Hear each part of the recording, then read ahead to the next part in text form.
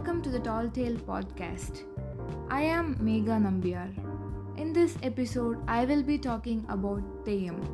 Theyyam is famous ritual art form that originated in North Kerala, which brings to life the great stories of state. It encompasses dance, mime, and music. Theyyam is derived from the word Theyyam, which means God in Malayalam.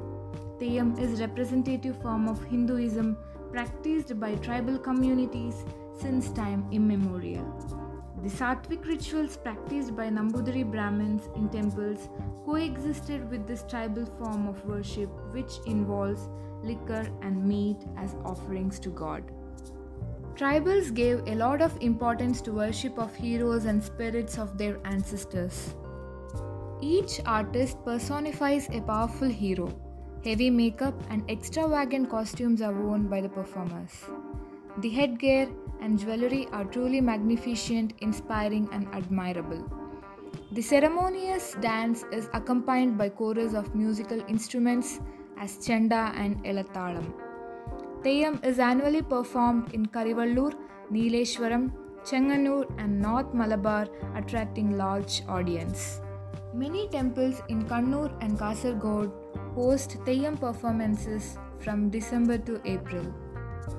This ritual art form, which predates Hinduism probably 500 BCE, yet has changed to integrate Hindu aspects over time. It's said to date back thousands of years to a time when tribal animism was the most popular form of religion. These roots can still be seen in Theyyam rites, where trees, plants, and animals are worshipped alongside Hindu gods. Blood sacrifices are used in several rites. Kannur is known as the land of Theyyams. Vishnumurti, Sri Muthappan Theyyam, Padikutti Amma, Guligan are some of the popular Theyyams. Theyyam is an exhaustive art form. It includes themes of resistance against casteism and untouchability. It explores women's empowerment, protection of ecology, music, and human imagination. It also looks at equity, history, and human lineage.